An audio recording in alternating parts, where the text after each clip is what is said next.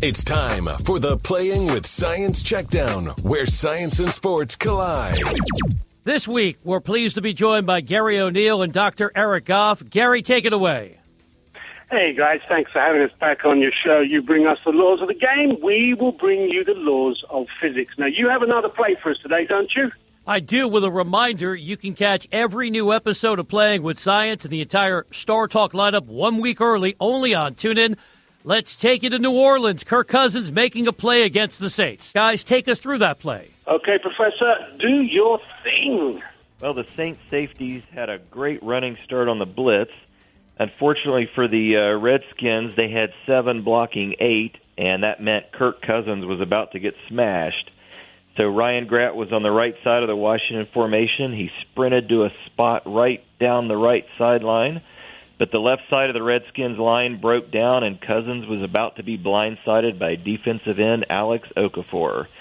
Cousins had taken 4 big steps back. He'd held the ball long enough for Grant to get downfield, and he threw the ball a full 2 seconds after he received the snap. Just as he threw, he became a meat in a Saint sandwich as he got crushed by Okafor and safety Von Bell. And then safety Raphael Bush piled on after the initial hit for added damage.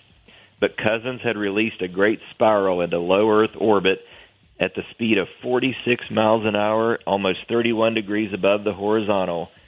It had traveled just about 38 yards horizontally, reaching a maximum height of about 8 yards above the turf, and 2.1 seconds later landed in Grant's hands nearly 42 miles an hour.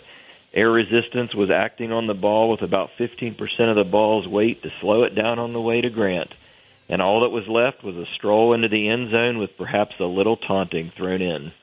Well, there you go, chaps. You don't have to be a rocket scientist to work out that you need a defense to cover guys going towards the end zone. Guys, back to you. Hope you enjoyed our science for today. Thank you, fellas. And unfortunately for Redskin fans, Saints came back in a remarkable comeback. But if that score had held up, the Saints would have been buried in Grant's tomb. We appreciate the knowledge, and we'll chat with you next week.